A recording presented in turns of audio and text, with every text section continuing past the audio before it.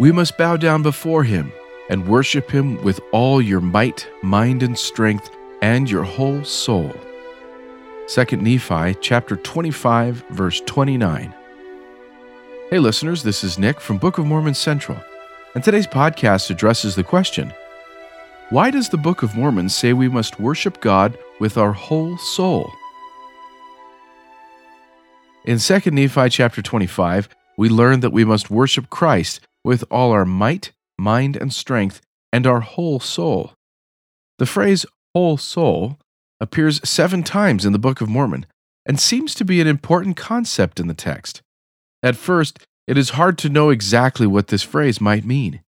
However, when we read in light of the Old Testament, this phrase teaches us about dedicating ourselves to God. One way to understand how we can give our whole souls to God comes from Omni chapter 1. This verse encourages all people to come unto Christ and offer their whole souls as an offering unto him. This is similar to an ancient Jewish text, which states that when someone gave a grain offering, God would account it as though he had offered his own soul to me. This invokes the image of giving ourselves to God as though we were putting ourselves on the altar and consecrating ourselves to him. This connection is strengthened by other uses of the phrase whole soul in the Book of Mormon.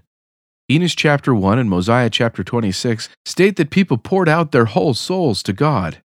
As used in the Book of Mormon, this refers to a person praying fervently to God. However, it can be understood in another way as well. The idea of a person pouring out their whole soul makes sense when understood in light of the grain offering. As an essential part of this offering, the worshiper had to pour oil onto the pile of flour. Thus, a person pouring out their soul to God fits with the imagery of the grain offering. There is another sacrifice in the Law of Moses that helps to explain the idea of offering your whole soul to God.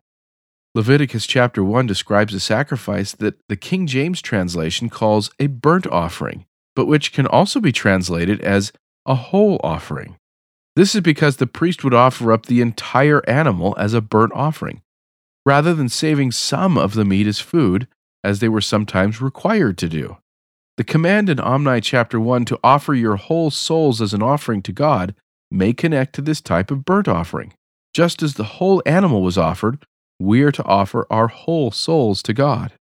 Deuteronomy chapter 6 may also help to explain what this phrase means. Nephi's statement that you must worship Christ with all your might, mind, and strength, and your whole soul is similar to Deuteronomy chapter 6.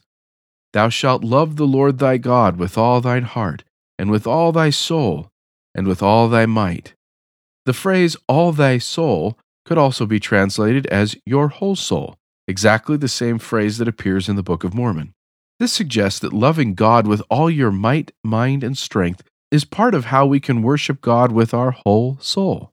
This interpretation is supported by Words of Mormon chapter 1, which states that King Benjamin, by laboring with all the might of his body and the faculty of his whole soul, and also the prophets, did once more establish peace in the land.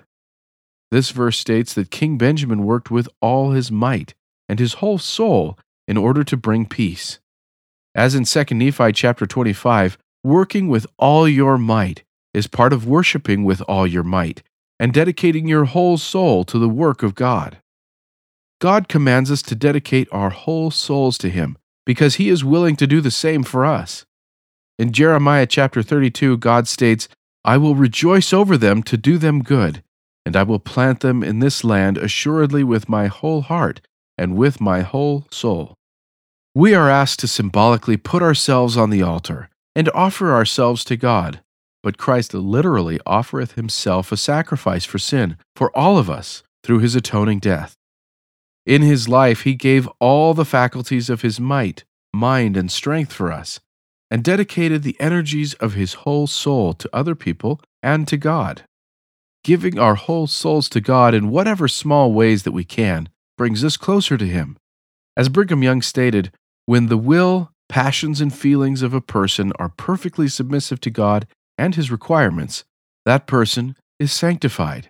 It is for my will to be swallowed up in the will of God that will lead me into all good and crown me ultimately with immortality and eternal lives. In relation to offering ourselves to God, Neal A. Maxwell stated, "We tend to think of consecration in terms of property and money, but there are various ways of keeping back part, and these ways are worthy of your and my pondering.